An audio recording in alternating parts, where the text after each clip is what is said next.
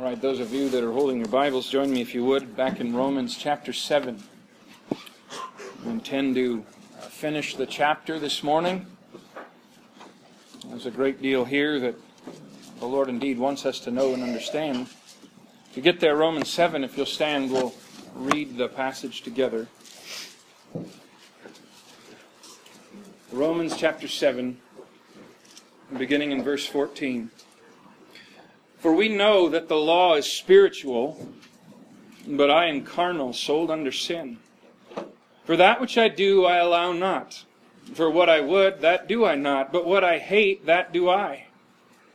If then I do that which I would not, I consent unto the law that it is good. Now then it is no more I that do it, but sin that dwelleth in me. For I know that in me, that is in my flesh, dwelleth no good thing. For to will is present with me, but how to perform that which is good I find not. For the good that I would I do not, but the evil which I would not, that I do. Now if I do that I would not, it is no more I that do it, but sin that dwelleth in me. I find then a law that when I would do good, evil is present with me. For I delight in the law of God after the inward man. But I see another law in my members, warring against the law of my mind, and bringing me into captivity to the law of sin which is in my members. O wretched man that I am! Who shall deliver me from the body of this death? I thank God through Jesus Christ our Lord. So then with the mind I myself serve the law of God, but with the flesh the law of sin. Let's pray. Father, we thank you for, despite our frailty, you are very straightforward with us. You hide nothing from us that is useful or profitable. For us to come to know Christ, or to walk with Him in victory in this present world. Father, I pray that you would sift hearts this morning. Lord, there are so many hidden thoughts within so many of us that are revealed in this passage. Things that we're ashamed of, things that we do not like. But yet there they are, and I thank you, Lord, that you just address them as they are and call them what they are. And lead us onward to greener pastures. Lord, give us understanding this morning. Give us the mind of thy Spirit to really examine ourselves, to make right application, to respond appropriately. In Jesus' name. Amen. You may be seated.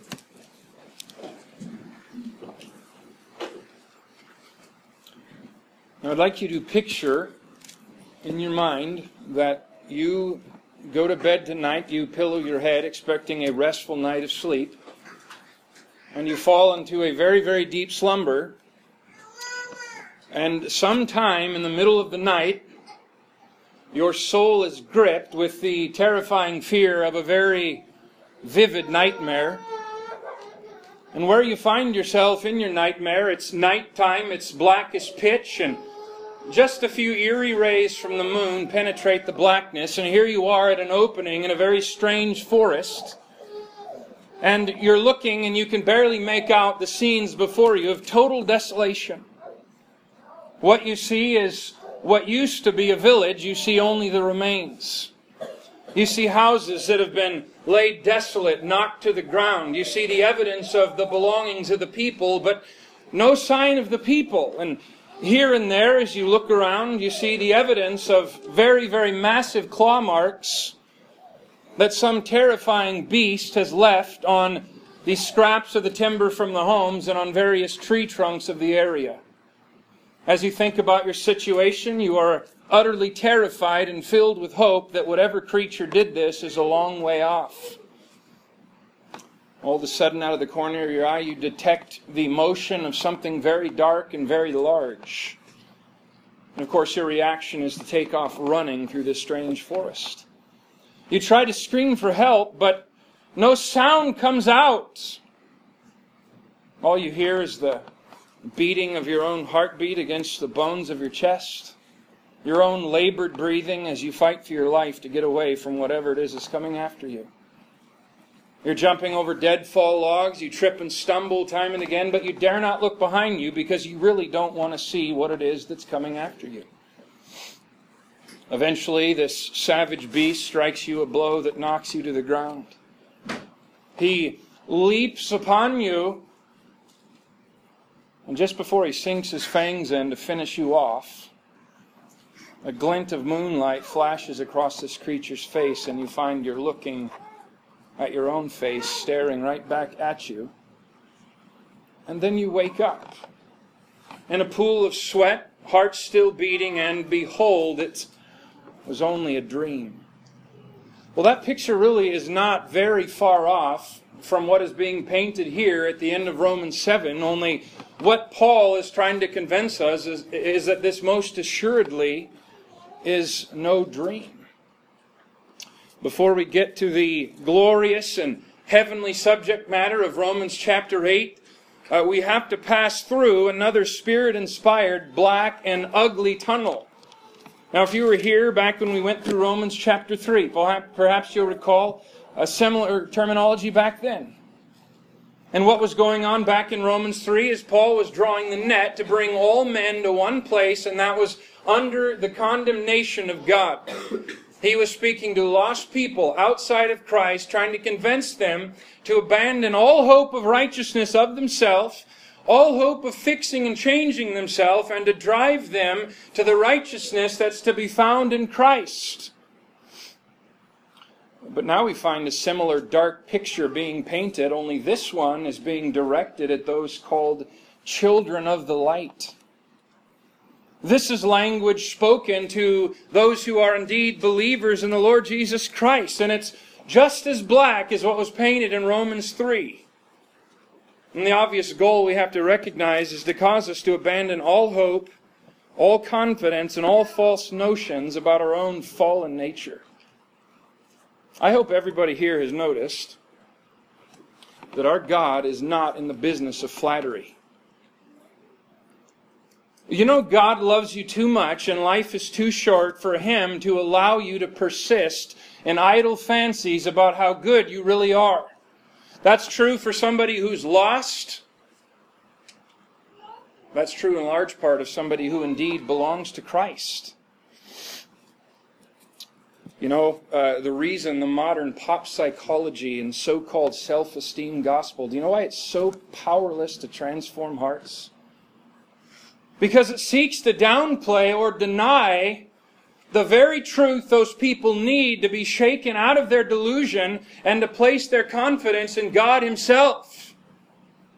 All of this nonsense that fills the Christian bookstores and permeates Christian radio about how Americans need more self-esteem actually drives them away from the very help which they claim they need.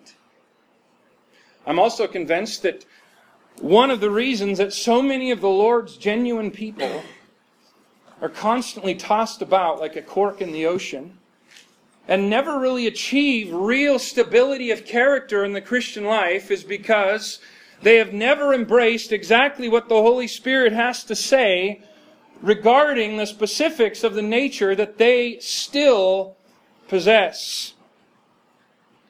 Do you know that to whatever degree you hold false notions about your residence in nature, to whatever degree you deny it or are in deception over it, to that degree you cannot walk in the Spirit. So this is something that's quite imperative for us to know. And I want to keep in mind at the beginning, God is not speaking these things to make you hang your head in guilt and shame. That's not the purpose. Neither is God saying these things to make you accept defeat and to make excuses for sin. What He's doing is bringing us through this valley so that we can break out truly into the light and learn to say, nay, but in all these things we are more than conquerors through Him that loved us. And all these things speaks not just of things without. It speaks of things within, which encompasses all of the enemies that we have. Our subject this morning, I already spoke of it some last week, is the undiminished traitor within. Now last week, we went through verse 7 through 13. And the subject matter there is Paul is flashing back to his lost days as a Pharisee. And keep in mind what a Pharisee was. The modern day counterpart, you could say, was a church-going person who gave tithes and said they believed in God and kept a list of rules and believed themselves to be worthy of God's favor. And this religious, darkened, hell-bound Pharisee named Saul of Tarsus, he's giving his experience of what happened when the pure and lovely law of God penetrated his wicked, self-righteous mind and began to collide with his own sinful nature. And he talks at some length about the battle that goes back and forth between the law and how his flesh responds. And it's quite a discussion. And one of the things we see there that's produced is the law actually from the outside makes him a worse person. And of course the question naturally arises, is the law the problem? I mean, from the human standpoint, if something enters a person's life and they become worse off, we naturally would conclude whatever that thing was is bad. And of course what he's pointing out is the law of God comes in and stirs up your wicked nature, especially in a lost person, and makes them worse for a time as they try to attain their own righteousness. And he says the problem's not the law. The problem is sinful humanity and their inability to keep the law. That's the real issue.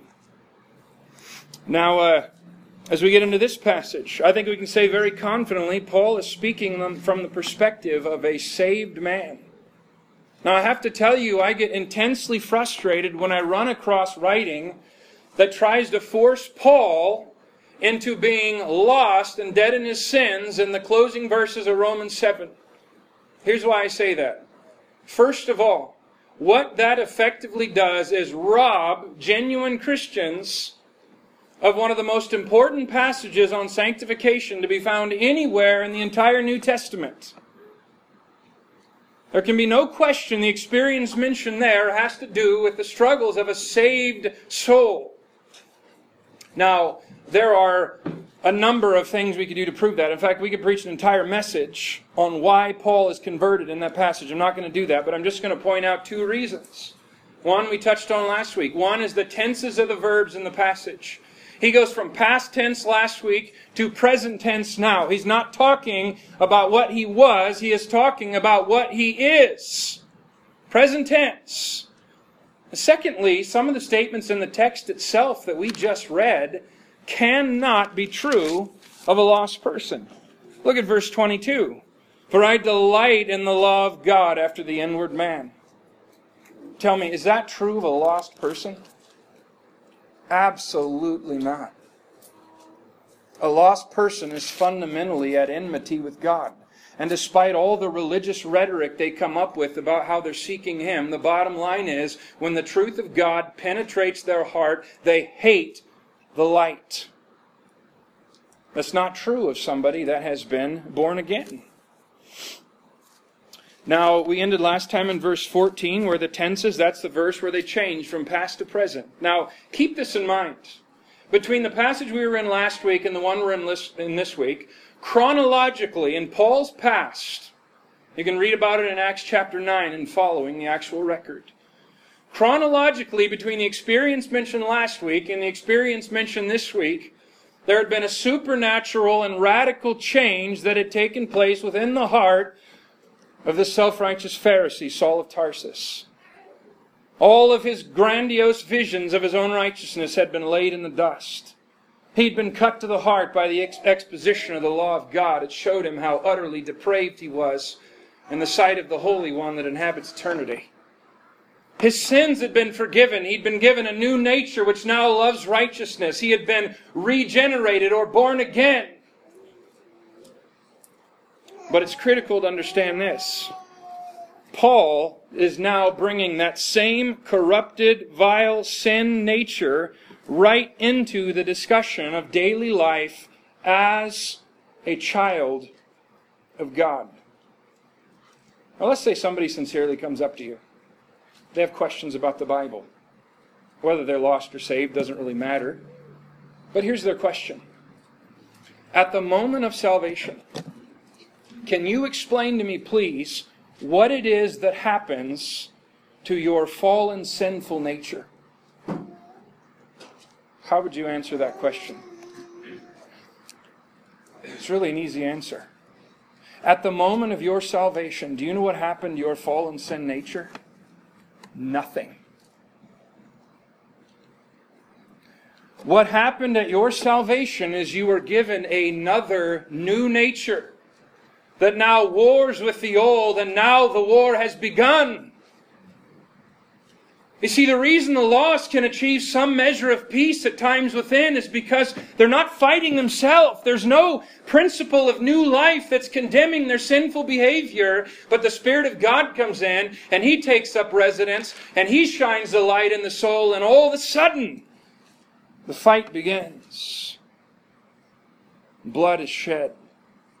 Claws begin to scratch. Howls are heard. Now is where the battle really starts. I guess you could look at it this way. What happened to the character of the Canaanites?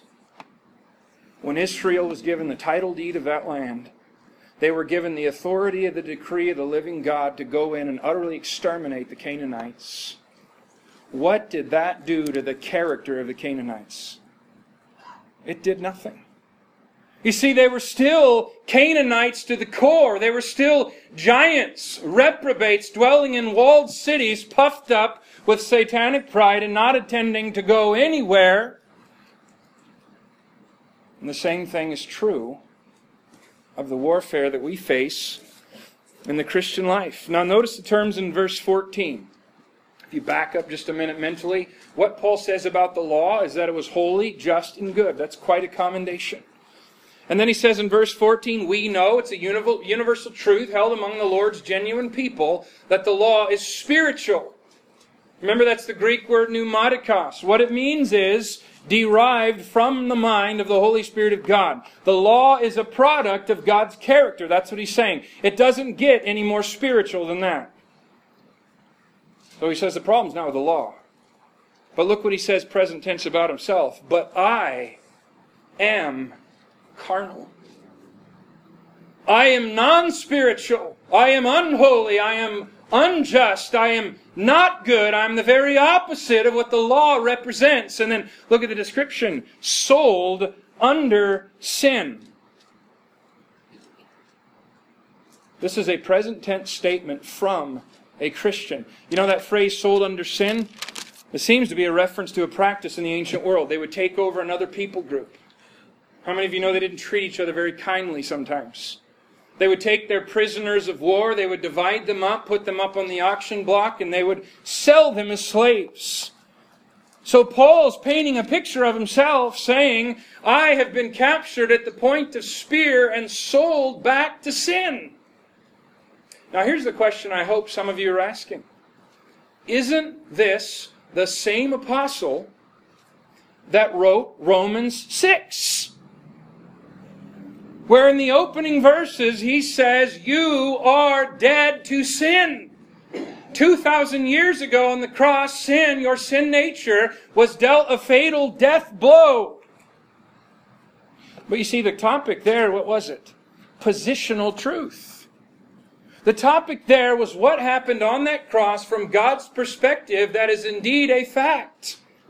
Whether you acknowledge it or not as a Christian, whether you feel it or not, whether you believe it or not, it is true. If you belong to Christ, the death blow has been dealt to the sin nature. But here's what's happening in Romans 7. Romans 7, he's speaking from the perspective of human experience, from one who charges into the Christian life, wrongfully assuming that his sin nature has been diminished, or is no longer exerting influence upon his life, and he finds himself run over in the tracks by the very sin nature which he thought was gone. You see, he's not contradicting himself. What he's saying is sometimes positional truth runs contrary to practical experience. How many of you have found that? Most of us would say you have.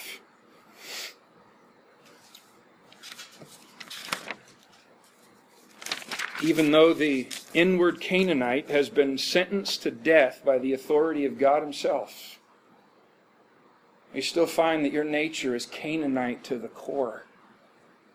It fundamentally hasn't changed. Now here's what Paul finds in verse 15 and 16. First of all, by practical experience as a Christian, he finds he hates his own actions. Here's what he says in verse 15.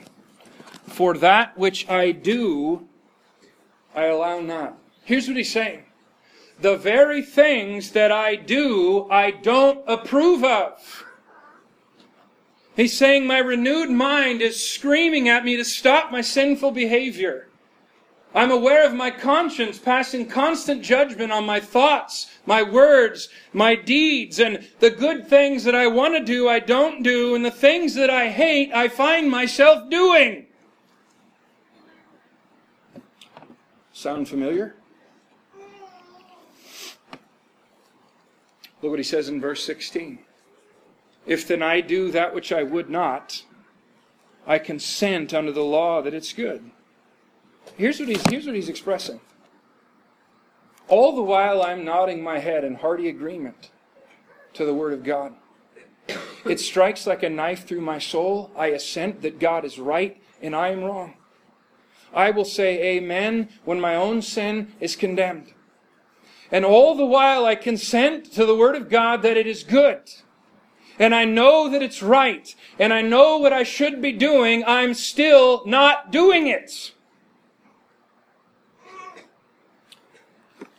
Here's one thing I want to point out here, though. A lot of you know by experience exactly what I'm talking about. But take joy in this. That very struggle is one of the greatest proofs that you indeed belong to Christ. Because you see two natures fighting within, and the new nature will not drop it.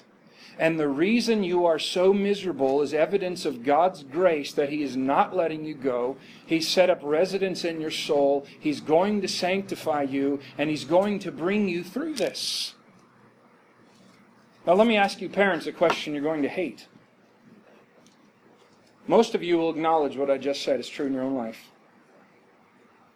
Do you allow your almost adult children or young adult children the liberty to fight this same battle the way it should be fought here? You come to your older child and say, why don't you do whatever it is that's right? He says, I don't know. What do you mean you don't know? I don't know. How can you not know? You did it. You see, what that child needs is theological instruction concerning the resident evil within, not more condemnation from without.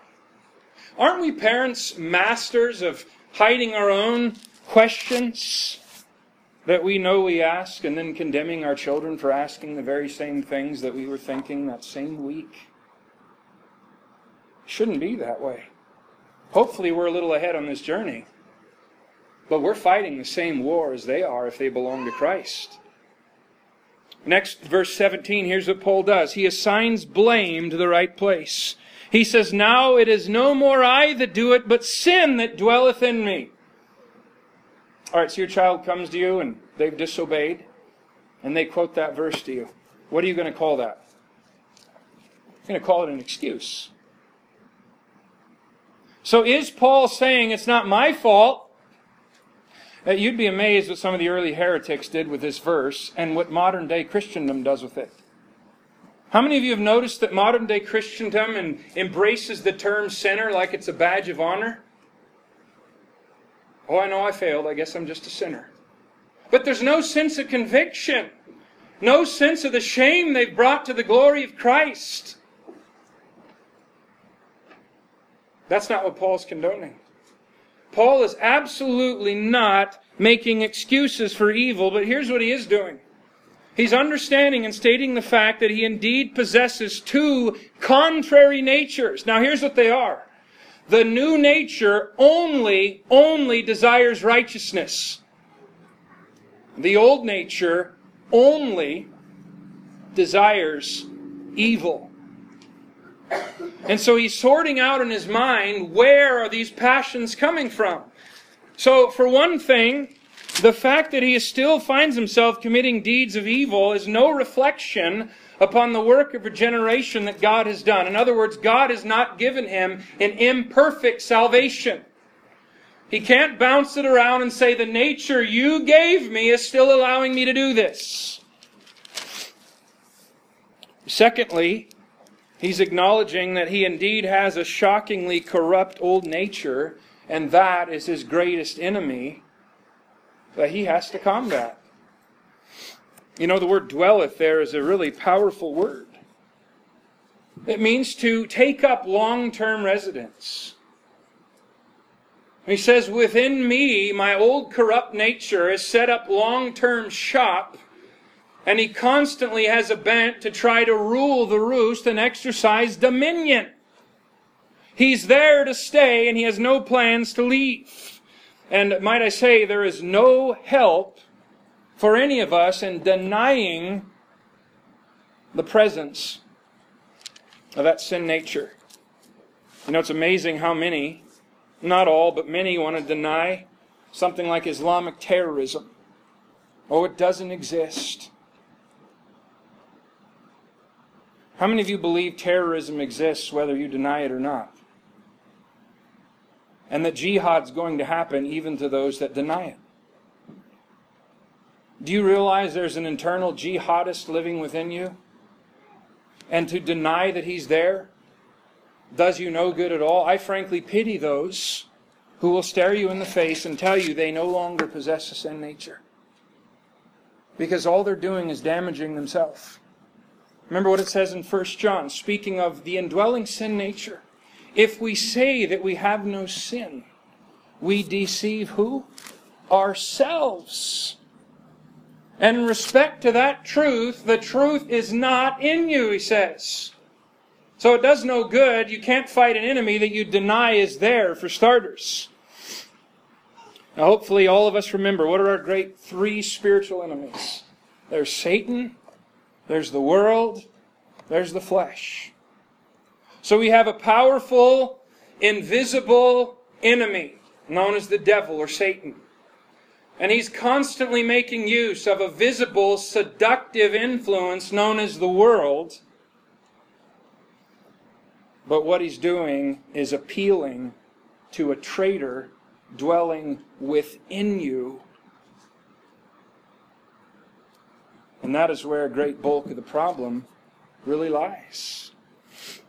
Now Paul acknowledges here in the next verse that even as a believer, there is zero good. He says, I know that in me, that is in my flesh, dwelleth what? No good thing.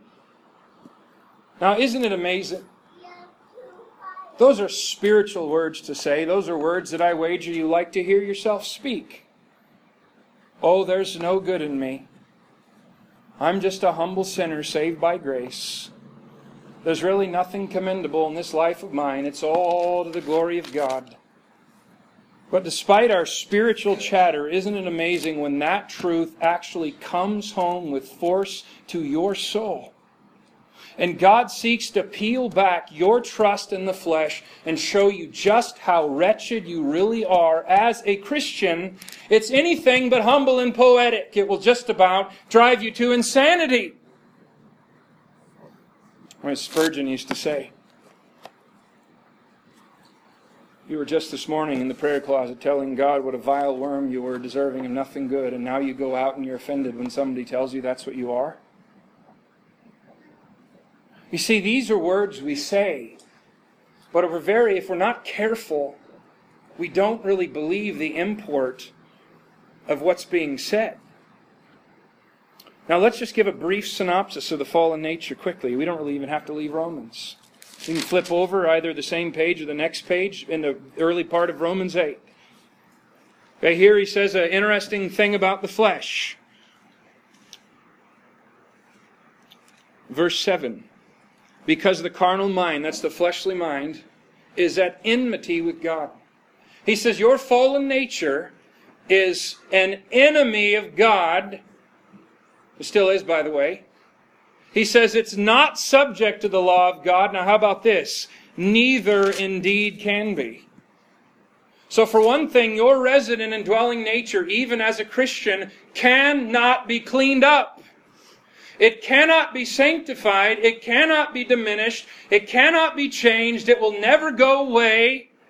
And the sooner you understand that, the sooner you will be able to go on to real victory and the battle here that's outlined, because you understand something of the traitor within. Many people get the idea their old man just sort of chained up in the basement. Absolutely not the case. Not at all. You can only repudiate and ignore the pleadings of the flesh and give it no space to flourish, to make not provision for the flesh to fulfill the lust thereof, but you will not get rid of its influence on this earth. How about verses 8 and 9, the last chapter? Hopefully, I'm not even going to read them. If you were here, you remember the discussion. But Paul essentially is painting the picture that his sin nature appeared dormant for a while. And then all of a sudden the Word of God enters the picture, and it's like it stirred up his passions within, and it made him a worse person. So one of the things your own seductive nature will do is appear for a time that it's not really there. And then at seasons it will rise up like a flash flood and threaten to overwhelm you. But you know when those seasons come, it's not necessarily because you're doing anything wrong. It's simply the nature of your fallen flesh that has been kicked back to life by some provoking, whatever that is. I think this is especially true of new Christians. I can't point to a verse in text, but experientially, those I've talked to, this is the experience of most. You come to Christ. The scales fell off. You're filled with joy. You experience a measure of victory. Many of the old sins are left behind, and in your mind you're sailing off into the Christian sunset to live happily ever after. But after a while, something happens, and you begin to experience an inward turmoil that you thought shouldn't be there, and it rattles your soul. You wonder where it's coming from. You know, it's like the children of Israel. They came out of Egypt on a high note of deliverance, but eventually they had to come to the waters of Marah that were very, very bitter. And for many a new convert, they eventually have to come to these waters of Marah and find out they do indeed still possess a sin nature, even as a Christian. You remember what the sinful flesh tries to do with the Scriptures? That was also last week. For one thing, it's going to try to stir you up all it can to make you disobey in response to the command you just heard. Here's the other thing your sinful flesh tries to do with the Scriptures. It tries to make you interpret them in the energy of the flesh by past prejudices and how you feel, to get you to twist them and distort them so that it leads you aside into all manner of theological ditches and to shipwreck in the Christian life. That's what your nature tries to do with the good and pure Word of God. And then we find here in verse 15, your nature is continually attempting to exercise dominion that it does not lawfully possess. It's trying to bring you back to being sold under sin, to make you sin against the living God, despite the fact that you now have a changed nature that hates to do the very sin that you're committing. In essence, your fallen nature is a relentless accomplice of Satan, an avowed enemy of the living God, which will spare no attempt, and I mean no attempt, to bring you under its cruel bondage, to lie, cheat, steal, kill, destroy, defile, pervert, and distort all that it possibly can.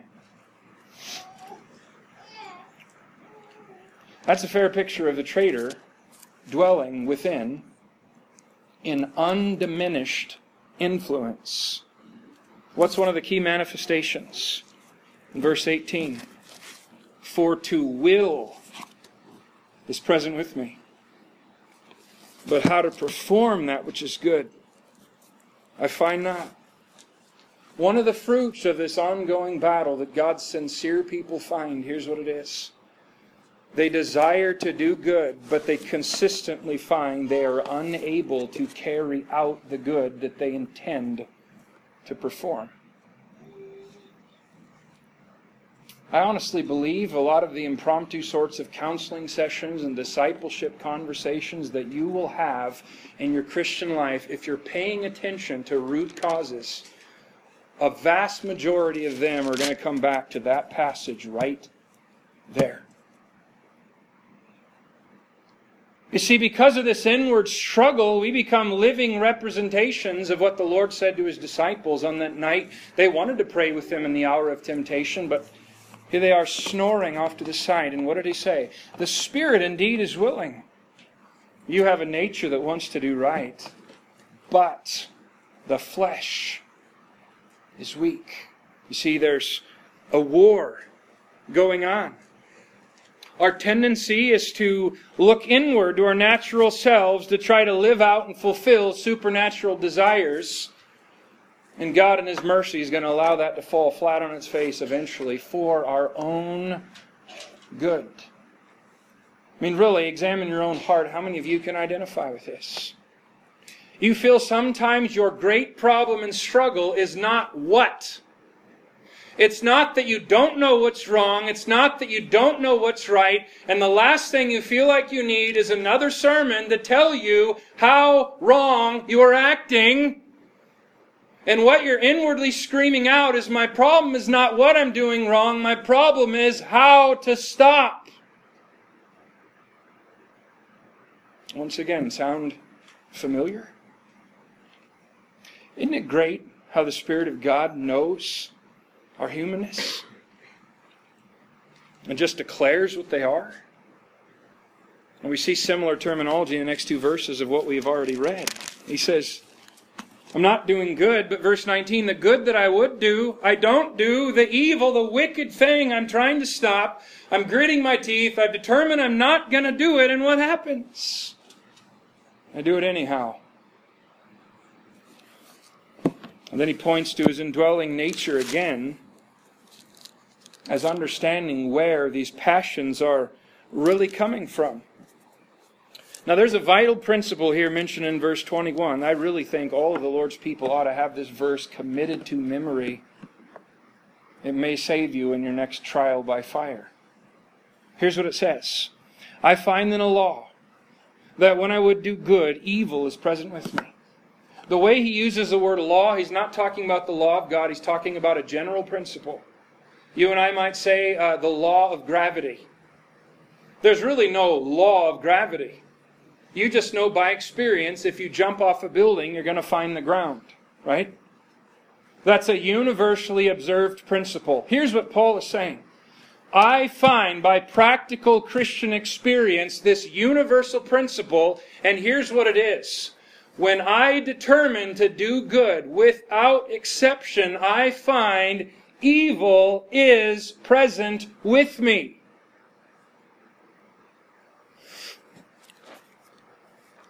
You know, failure to heed this law really can only lead to shipwreck and discouragement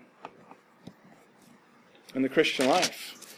As long as you are dwelling on this fallen planet as a mortal, any time you determine to do good, expect your corrupt nature within to exert its wicked influence. Listen, this principle is precisely why you may not admit it to another person. But you open the Scripture sometimes and the most insidious satanic thoughts of doubt flash across your mind. Why should you listen to this nonsense? That's why this happens. This is why when you set aside time for prayer, when the moment of prayer actually begins, you can think of a dozen things you should be doing instead. This is why you'd rather do anything else at that moment than present your petitions and praises before the living God. This is why your mind wanders. This is why prayer is a battle. The fact that when you would do good, you determine to do good, evil is present with you, is why some of you had to debate whether or not to come to the church meeting this morning, but you actually discussed it with others or yourself. I don't feel like going, maybe I won't. This is why when you determine that you're going to change some long-term sinful behavior, the moment you choose to obey the Word of God and stop making excuses, your inward passions are going to rise up in fury like locusts from the bottomless pit and fight you tooth and nail every step of the way. This is why some of the most perverse thoughts and motives that will ever assault your mind are going to come at the most sacred of moments. And you may sit there and you may hear what's passing through your head, and though you hate it, you can't stand it, and you wonder where it's coming from, and you sit there in those moments and you wonder, do I really belong to Christ at all? But do you see, God is not condemning these or 1,000 other similar happenings. On the contrary, what He's doing is telling you and I to expect it and not be shaken when we see this played out in our life as a general principle. Let me just make a couple applications of this principle. Okay, first of all, the war is never going to end between the two natures on this earth. But here's the deal. You cannot let that keep you from obedience. Do we understand that? Let me tell you at least two ways people are assaulted with this, I think. Okay? One is concerning motive. Now, is motive important? You bet it is.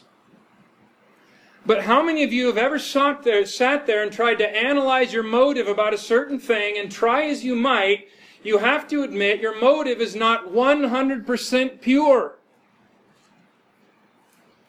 Why is that? Because when you would do good, evil is going to be present with you. May I suggest something that might sound shocking? I'm not saying self-examination is bad. But if you wait until you think your motives are 100% pure in any area of obedience, you will never obey. Secondly, with regard to our feelings. Well, here's what happens. Someone recognizes something in their life that needs to change. They understand the language, put off and put on. I'm new in Christ. Okay, I'm going to stop doing that. I'm going to choose to love. I'm going to choose to be kind. The battle arises and they choose to be kind. And what assaults their mind immediately? You dirty hypocrite, you don't feel like being nice.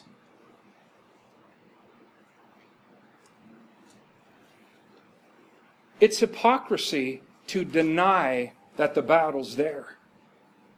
It is not hypocrisy to choose to obey God, even though a flood tidal wave of feelings run against you. That is one of the highest demonstrations of commendable faith that pleases Him.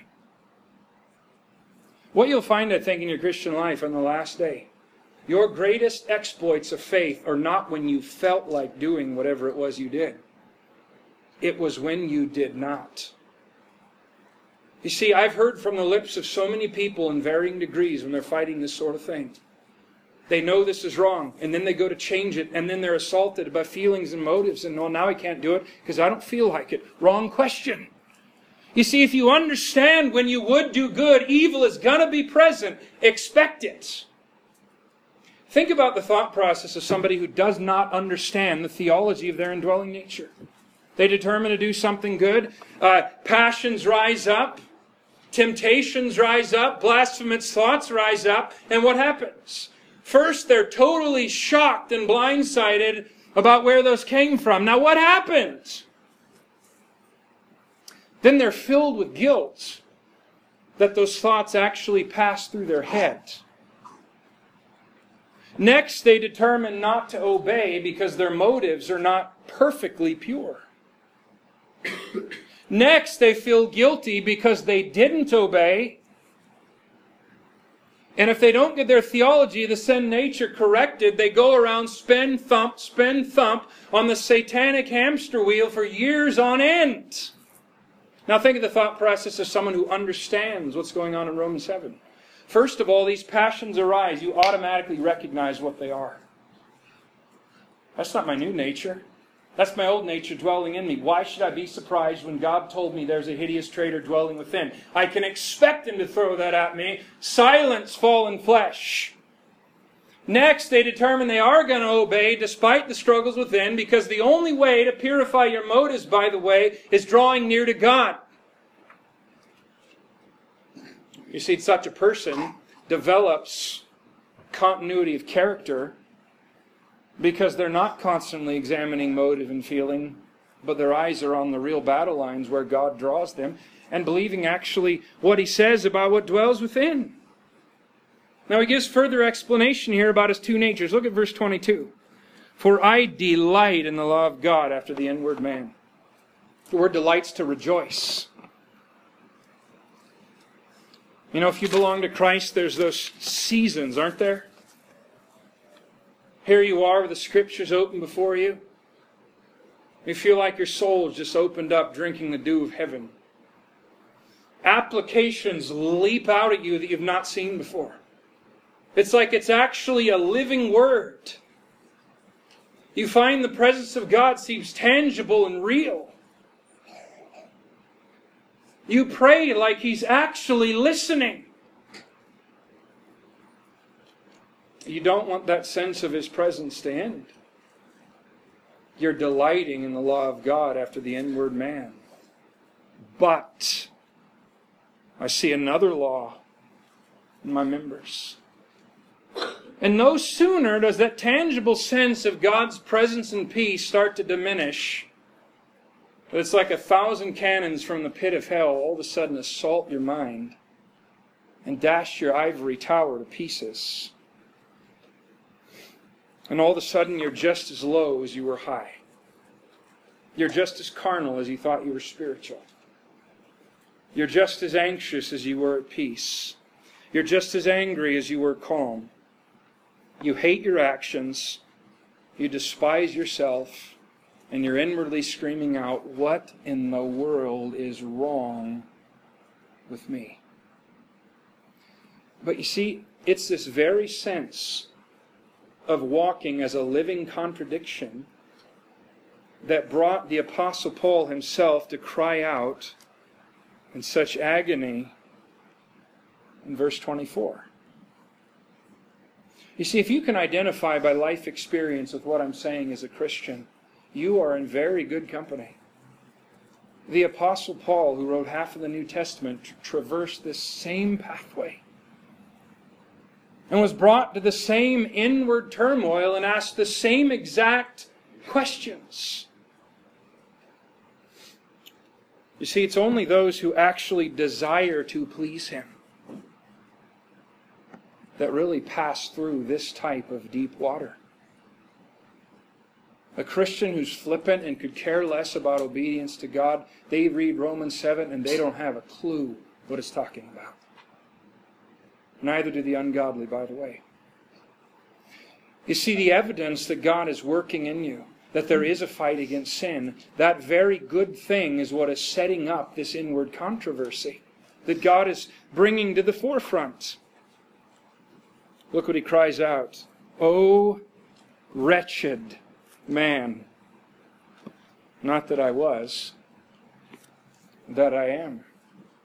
The word wretched means miserable. It also carries a note of exhaustion. He's exhausted with the struggle. He's unable to continue. He feels like he's pinned to the ground with the weight of this inward distress. Look at the question. Who shall deliver me from the body of this death? You know, the picture is not pretty, but here's a fair way to look at it. Paul feels like there's this decaying, rotting corpse that an enemy has lashed to his back. And he's trying to get away from the decay and the stench. And here he is flailing around all over the place like a maniac, and he's screaming out, "Get this thing off my back, or I am going to lose my sanity." And here he is, he wants to rid himself of this disgusting burden, and all that happens is he's wearied to the point of exhaustion. He collapses to the ground, and he's now pleading for help from the outside beyond himself. And do you notice what the question went from? You see, while he was struggling with it, the question was, how? All the while he's fighting and he's saying, how do I get this thing off my back? How do I fix the problem? How do I win this battle? How? Finally he collapses to the ground, and what's the question? Who? Who? You see, that's the central point of this whole struggle that the Holy Spirit is bringing us to. It's not how you are going to win the battle, because you're not. The question is, who is able to bring deliverance? Now that's a wonderful question. Here's something that's very important to understand. I've already mentioned a number of times, if you're a Christian, you possess two natures. But do you understand? Your new nature, which desires only righteousness, still possesses no power in and of itself. That is absolutely critical to understand. Your new nature possesses a desire for righteousness, the capacity to enjoy the holiness of God. But your new nature itself has no power. Which is why the focus is always out to what Christ has done. Consider the language in Galatians 5. "This I say then, walk in the Spirit, or by means of the Spirit, and ye shall not fulfill the lust of the flesh." Why?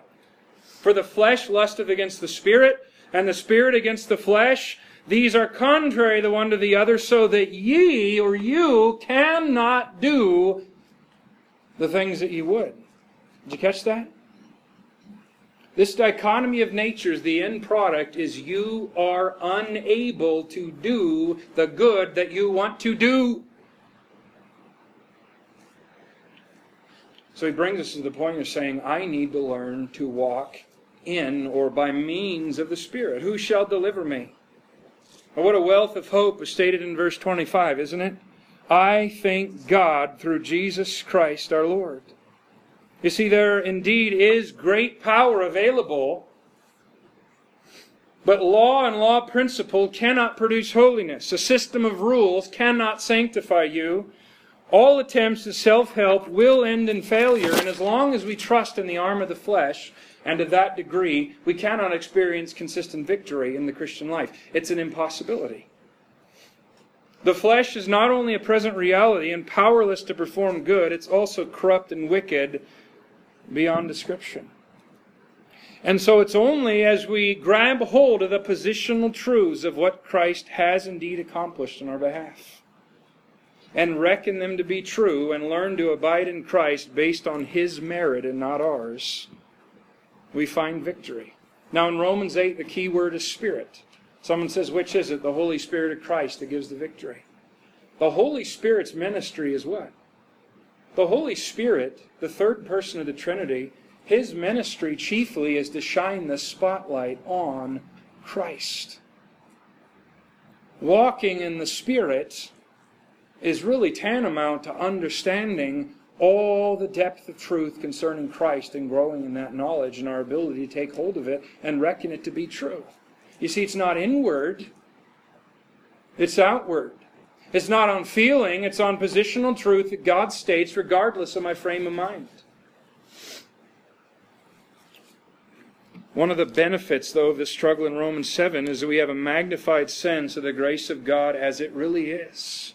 Don't you find that the more wicked you see yourself to be, the more you can really praise God for His grace, that He knew all of that and 1,000 times more, and He still saved our sorry carcasses, lifted us out of the dunghill and set us in the heavenlies as trophies of His love and mercy.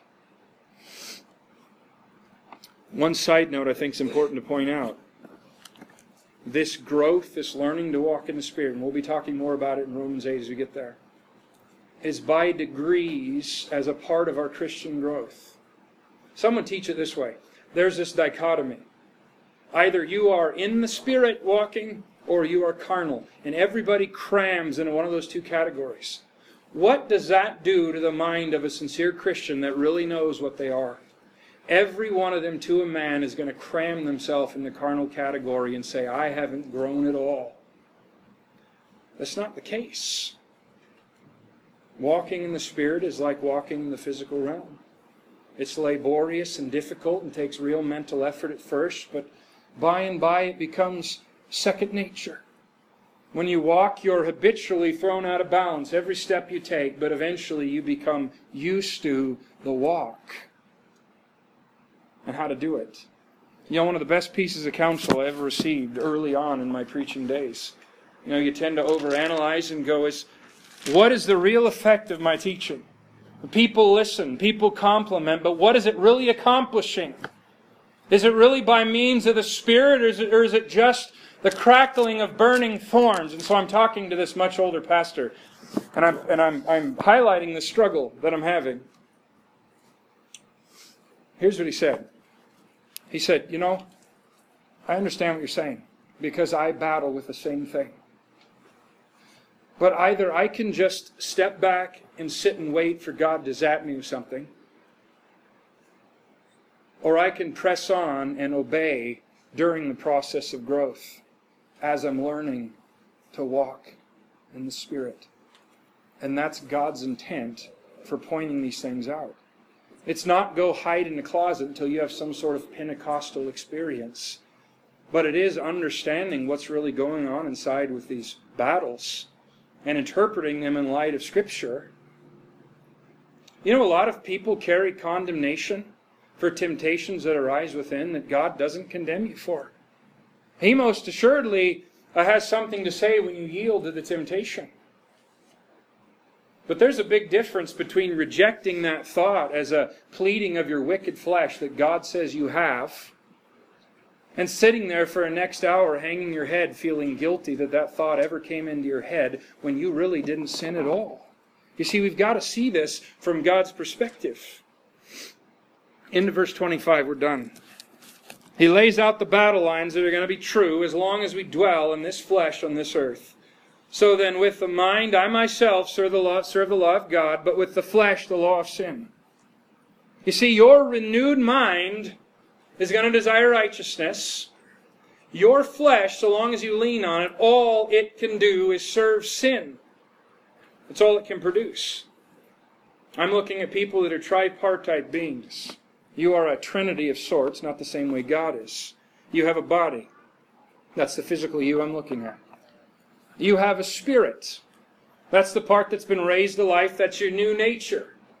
Then there's the immaterial you, your soul. It's your mind, it's your will, and it's your emotions, which is subject to the ravages of the very nature that you received from Adam.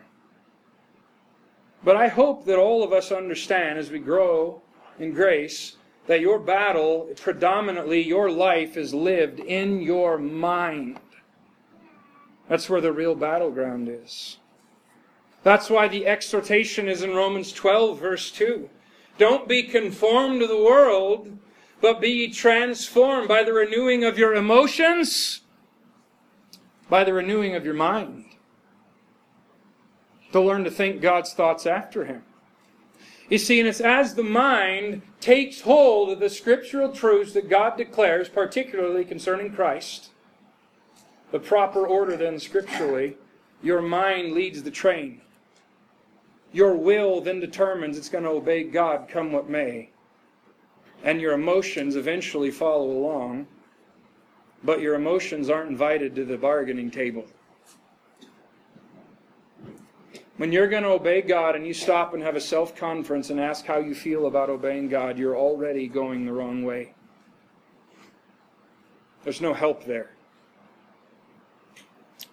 Now, next week we're going to get into what really is considered by many to be the most important chapter for the Christian in all of the New Testament. Now that's largely subjective, it's based on opinion. But there's a lot of solid Christians throughout history who go on and on and on and on and on about the real victory to be unlocked in Romans 8, especially in light of the black picture that we just painted concerning our own nature in Romans 7. So I'll plead with you, be in prayer this week, that God would instruct our souls, that God would raise us up. You know, I find it, Louis Berry Schaefer, he's a theologian I highly respect. He founded Dallas Theological Seminary back when it was good. Yes, I said back when it was good. But you know, one of the things he did every year, the first week of seminary, he taught an entire week on what it means to walk in the Spirit.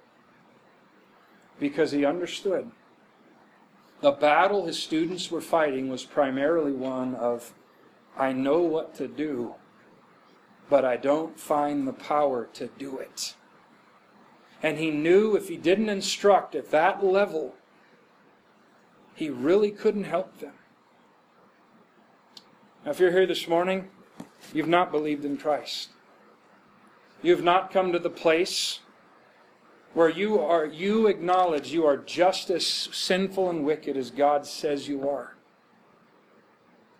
May I say, if you're sitting here and you take beef with anything God says about your own corruption, you are probably lost and dead in your sins. Because the soul that's been prepared to see God, who He is, their mouth is stopped. They understand their own corruption, and God points that out to bring them to living waters. You see, righteousness has been provided. Salvation has been given through Christ. There is one who is innocent, God Himself, who died to pay the penalty for your sin, and that's the only way of salvation that exists for anybody on this planet. But as a Christian, I want to end by highlighting this.